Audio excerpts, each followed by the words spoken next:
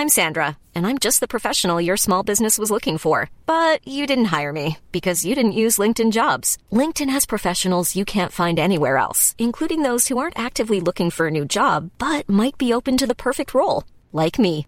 In a given month, over 70% of LinkedIn users don't visit other leading job sites. So if you're not looking on LinkedIn, you'll miss out on great candidates like Sandra. Start hiring professionals like a professional. Post your free job on linkedin.com/people today. Hi, I'm Daniel, founder of Pretty Litter. Cats and cat owners deserve better than any old-fashioned litter. That's why I teamed up with scientists and veterinarians to create Pretty Litter. Its innovative crystal formula has superior odor control and weighs up to 80% less than clay litter. Pretty Litter even monitors health by changing colors to help detect early signs of potential illness. It's the world's smartest kitty litter. Go to prettylitter.com and use code ACAST for 20% off your first order and a free cat toy. Terms and conditions apply. See site for details.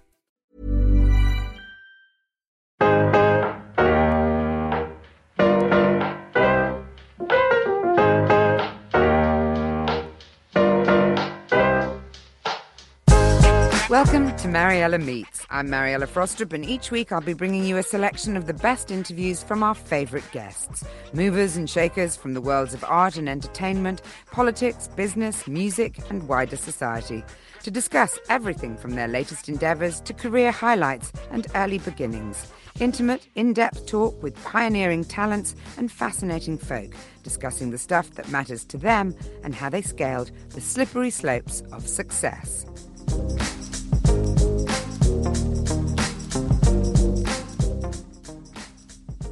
So Kenneth Branagh is a national treasure, has dazzled audiences in Shakespearean adaptations from Henry V to Hamlet. He's played the gruff but lovable detective in the Emmy Award-winning BBC crime drama Wallander, and shone in blockbuster films like Dunkirk and Tenet.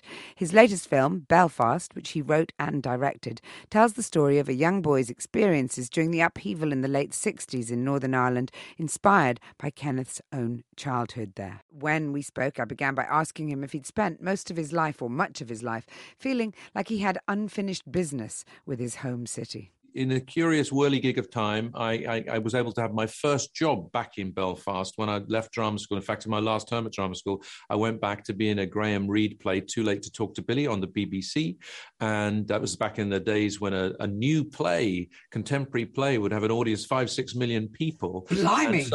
So yeah, it was pretty incredible because you definitely got the feedback the next day. And in that case, I remember the takeaway from that was that people said, hey, it's a story about Belfast and a Belfast family, but it's not primarily about the Troubles. That was really interesting. I think people had maybe had enough of the saturation coverage of what seemed to be, relentlessly bleak picture of the time there. So I was aware that people were interested in different ways in Belfast.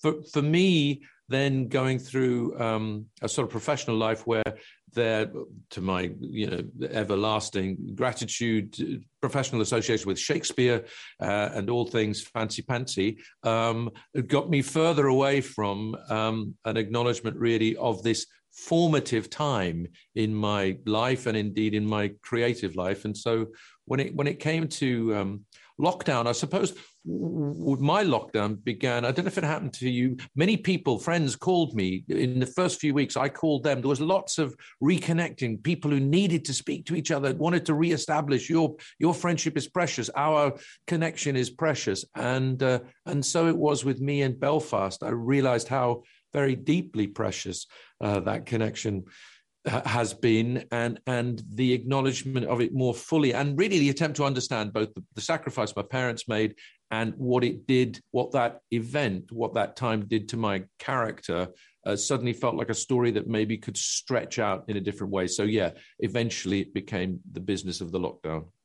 It's a very beautiful film. It's a sort of loving homage from the opening scenes as the camera sort of swoops across the city. And I mean, I love Belfast, but it's not the most beautiful city you've ever seen. And yet you manage to make it in those opening shots look fairly romantic in a way, with the glistening steel. And it's also a sort of series of shots that set up the new look of Belfast rather than how it looked in the 70s. So tell me a little bit about, or 60s, your relationship with the city. I mean, how you think of it. And is it deeply embedded in the nostalgia of youth, do you think? Well, it's in a way I wanted to try and get away from nostalgia or the idea of sort of infantilizing myself and sort of deciding that life is made comfortable by returning to some heightened idealistic version of childhood. But you're right. I mean, I know what you mean about Belfast. And so to answer your question, I saw it in terms of this big village city, big architecture. It still has this character of the 19th century commercial giant that would eventually build the Titanic, that for linen production and beer production and, of course, shipbuilding. It was a sort of world leader, and yet it's enfolded by the Cave Hills. So you feel greenery is very close. The loch and the invitation to the world outside through the water is always present. It had a very sort of masculine feeling to me, the city. But somehow was always hand in hand with something softer. So in the opening image of this film, I wanted to feel that sense of those places and those things, particularly the cranes in the shipyard. You can never get away from them, and you can never get away from the sound of the shipyard. The horns were always going off. You're aware when big ships came in, be they commercial ones or cruise ships. And so that sense of the city's presence in my life, it's very active. It keeps you. It always kept you on your toes. Belfast. That's what I felt. It keeps you alive and alert. It's a vital city, and you're right. It's not as sort of exciting on the surface as somewhere like New York, but it's got that. In Belfast, I do feel that you're required as a participant in the city to be very, very ready for action. And I suppose I wanted to get that there. And I also wanted to see, as you point out, where we got to, where we appear to have got to, and where we came from and what we passed through, which was this very dark period. But it's kind of its permanent sort of presence in my life hasn't ever really gone away. You mentioned Shakespeare and Fancy Pantsy, and perhaps people's impression of you and what you did over the years would be very much tied to the sort of the Shakespeare and the tights. And I wondered at what point you broke away from the Belfast boy that arrived here at 8 years old and assimilated in the way that you have, and whether it was ever a conscious thing, or whether, like me, I mean, I had an Irish accent when I moved here at 16 years old. I don't know where it went to. It probably wasn't that strong because my parents weren't Irish, so that would have leavened it a bit. But nevertheless, I don't feel I ever made a conscious choice. I wondered if you had, in terms of, I don't know, coming to school. In the film, your mother, or the mother, Katrina Balfe, talks about, they're never going to accept us if we go there, if we go to England. We're never going to be welcome, really. Was that an experience that you then subsequently had? I was aware that was the context. I was aware that there was an association with the accent and the television news, and sometimes that was not a positive one.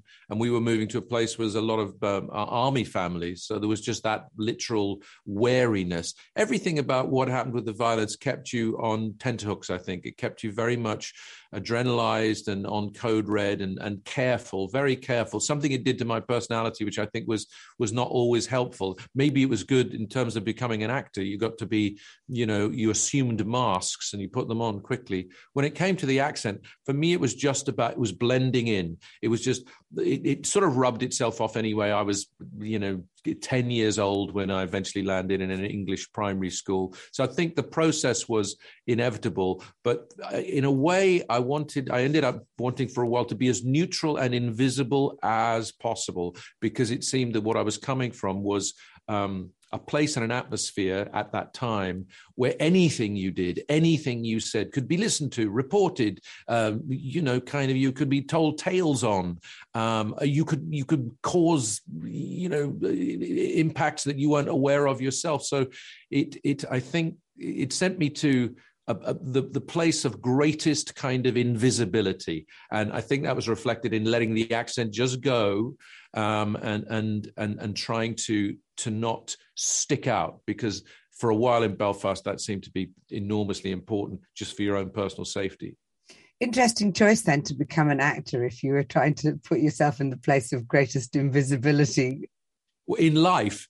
Yes. In life. But I think what acting did for me was to release something that I was very keen to revisit again in this work, which is, I would say, a spirit, a very lively, creative spirit that was very, very open.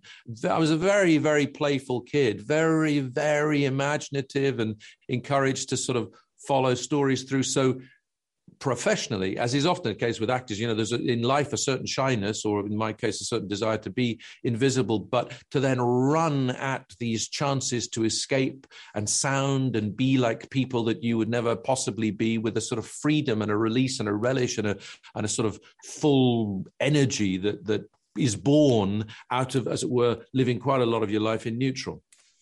And there's a scene at the beginning of the film where Billy, it basically feels like childhood innocence destroyed in a moment, on the turn of an incident on the street. How true was that to your own experience? It's absolutely true that that moment where living a life that seemed to express the idea that it takes a village to raise a child. And I was very happy in the village I was in, a small neighborhood of really one street, a couple of streets really, next to a park, and that we walked across to our school, and with a mixed population of Catholics and Protestants, mainly Protestants, but quite a number of Catholics. That in one, really, I almost feel like it was 20 seconds in which, it was, you might say that the last 20 seconds of my childhood is how it seemed to me. In retrospect, was the faint hearing of what I thought were bees buzzing, and then realized it wasn't, and then a swarm of bees appearing at the bottom of the street, and then I realized it wasn't, and then I realized in this slow motion, surreal kind of time standstill beat that happens in the film, that this was a crowd, this was a mob, and with the explosion of a petrol bomb, this was a riot. And I didn't really know anything else after that for a few hours, because I'd spent the next, sort of traumatized moments under a table, hysterical. Really, I was quite hysterical at the time. And then I came out the door, and literally the ground from underneath our feet had been taken up. The paving stones were lifted, and now they were at the end of the street, being a barricade. So you were in this kind of living metaphor of feeling that your life had turned upside down. A whole set of new rules had to be learned, and people you were playing with 2 hours ago no longer lived there. It was a very, very sort of catastrophic change. Yeah. Tell me a little bit about your parents, who sadly neither have survived long enough to see the film. In Belfast, they're played by Jamie Dornan and Katrina Balfe. They're incredibly glamorous. They're full of life and zip, but they look like a Hollywood couple. Is that the license of movie making, or is that how you saw them in your mind's eye?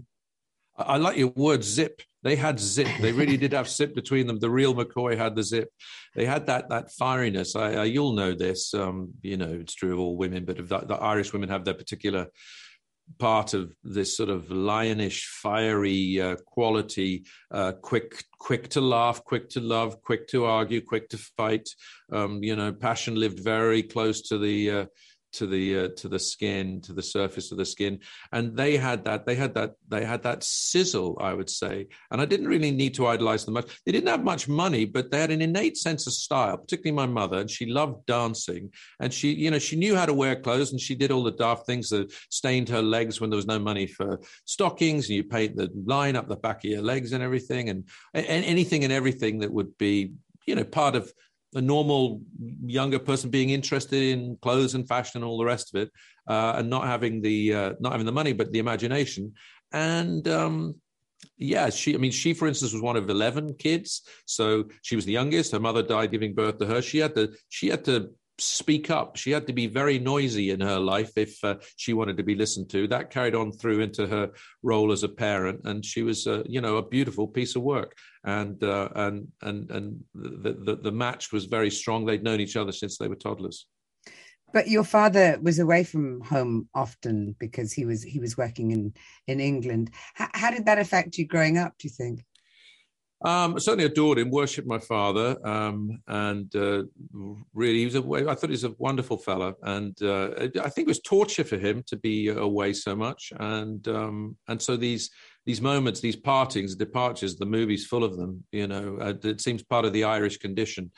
Sometimes for just economic prosperity or opportunity, you had to go away, you had to leave. So many sacrifices made, and so he made those. But he would bring back, a Matchbox car every time he came back, and that became part of a treasured collection of mine. He'd always bring something back from my brother, but I think it was hard on them, and I think that he understood very much how in that absence, my mother, as many mothers, we were very typical of many families that made amazing contributions to family life and carried the family, and as he puts it to her in the film, she raised them. A lot can happen in 3 years, like a chatbot may be your new best friend. But what won't change? Needing health insurance. United Healthcare Tri-Term Medical Plans, underwritten by Golden Rule Insurance Company, offer flexible, budget-friendly coverage that lasts nearly 3 years in some states. Learn more at uh1.com. I'm Sandra, and I'm just the professional your small business was looking for. But you didn't hire me because you didn't use LinkedIn Jobs. LinkedIn has professionals you can't find anywhere else, including those who aren't actively looking for a new job, but might be open to the perfect role, like me. In a given month, over 70% of LinkedIn users don't visit other leading job sites. So if you're not looking on LinkedIn, you'll miss out on great candidates like Sandra. Start hiring professionals like a professional. Post your free job on linkedin.com/people today. How would you like to look 5 years younger? In a clinical study, people that had volume added with Juvederm Voluma XC in the cheeks perceived themselves as looking 5 years younger at 6 months after treatment. Look younger, feel like you. Add volume for lift and contour in the cheeks with Juvederm Voluma XC. Reverse signs of aging by adding volume to smooth laugh lines with Juvederm Volure XC. For important safety information and to find a licensed specialist, visit Juvederm.com. That's JUVEDERM.com. Not for people with severe allergic reactions, allergies to lidocaine, or the proteins used in Juvederm. Common side effects include injection site redness, swelling, pain, tenderness, firmness, lumps, bumps, bruising, discoloration, or itching. There's a risk of unintentional injection into a blood vessel, which can cause vision abnormalities, blindness, stroke, temporary scabs, or scarring. Talk to a licensed specialist to find out if it's right for you. It's really striking, Ken, that we're sitting here and we're talking probably more than you've ever talked about your own personal life. And this film, in a way, has stripped you of that opportunity for invisibility that you've worked very hard to shroud yourself with. How difficult is it for you, having made a film that is so closely connected to your own life, to sort of have to step forward, and do the very thing that you've been dodging for decades? Well, I think you're right. You put your finger on it, and it's a sort of paradox. But the writing of the story was a sort of necessity, and in a way, a sort of act of generosity, an act of gratitude for who I was and the people who've, been part of allowing me to be who I am. And yes, it feels unusual, a little vulnerable making. I find I get pretty emotional these days about this.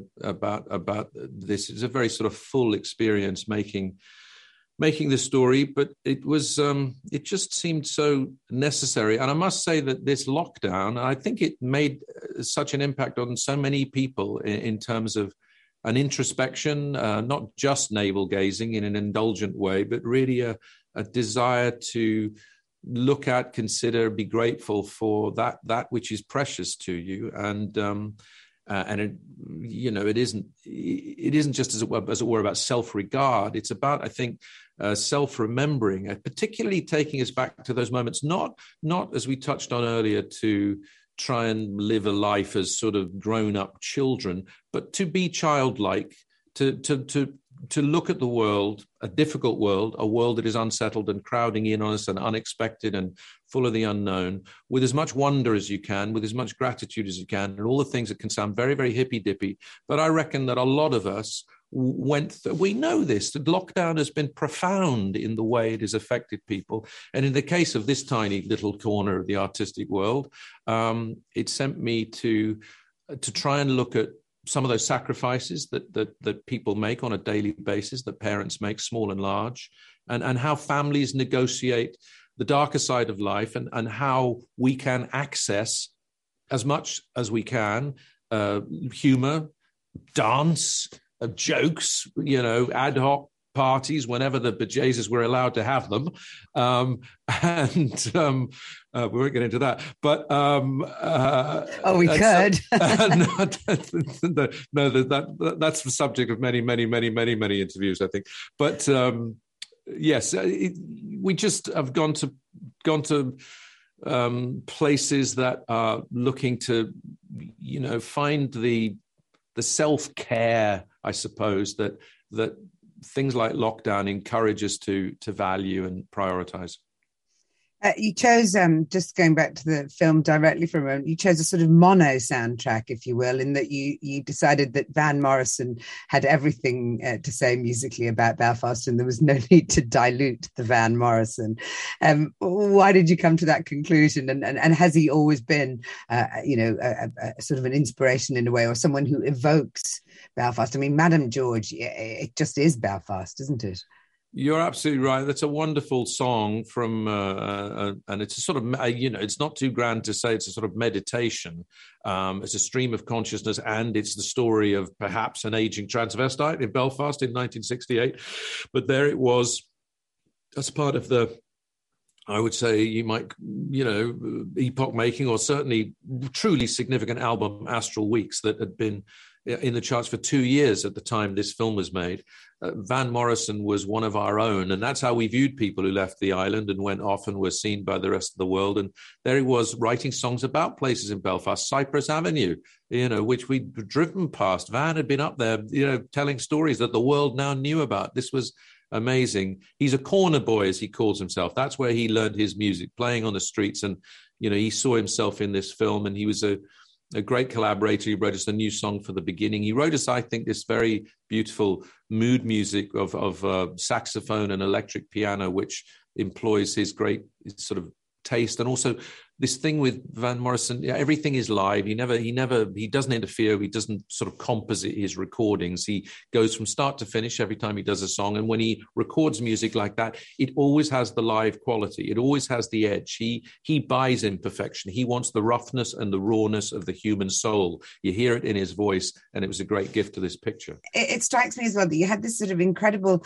ascension, didn't you? You were 27 when you directed Henry V, and 29 when you got double nominated as an actor and director in the Academy. Do you look back and think, wow, that happened really fast? And also, did it catapult you into a position? You say you embraced the idea of being an actor because that allowed you to play other people other than the person that you were trying to maintain invisibility for. But did fame, as opposed to acting, catapult you to a place where you felt quite uncomfortable? I think that, yes, it was obviously an amazing privilege to be able to make work like Henry V. There's a film early on, and to have our Renaissance Theatre Company and have Judi Dench and Derek Jacobi and Geraldine McEwen direct play, all of that. The work was fantastic. It was amazing. That was a thrill. The intensity of the gaze was unquestionably uncomfortable for me. Yes. And I think probably it wouldn't take a psychiatrist to look at something like Belfast and not be surprised that would occur. So I was happy. I always have been happy in the stories and the art and the imagination. But the second issue of your life being sort of additionally fascinating at such a time, at least I found so as a 27, 28-year-old person of great privilege. I didn't really know what had hit me, to be perfectly honest. I was very much rabbit in the headlights, and also doing a lot of what people asked me to do. I felt churlish not to, but I think what it results in inevitably is overexposure, and people get annoyed, and you're too young and too lucky, etc., and you get a good kick up the arse.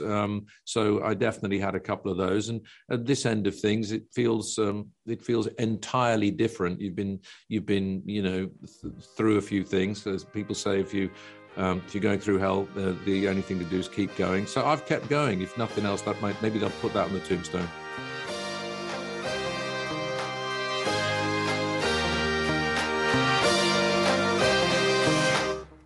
Thanks for listening to Mariella Meets with me, Mariella Frostrup.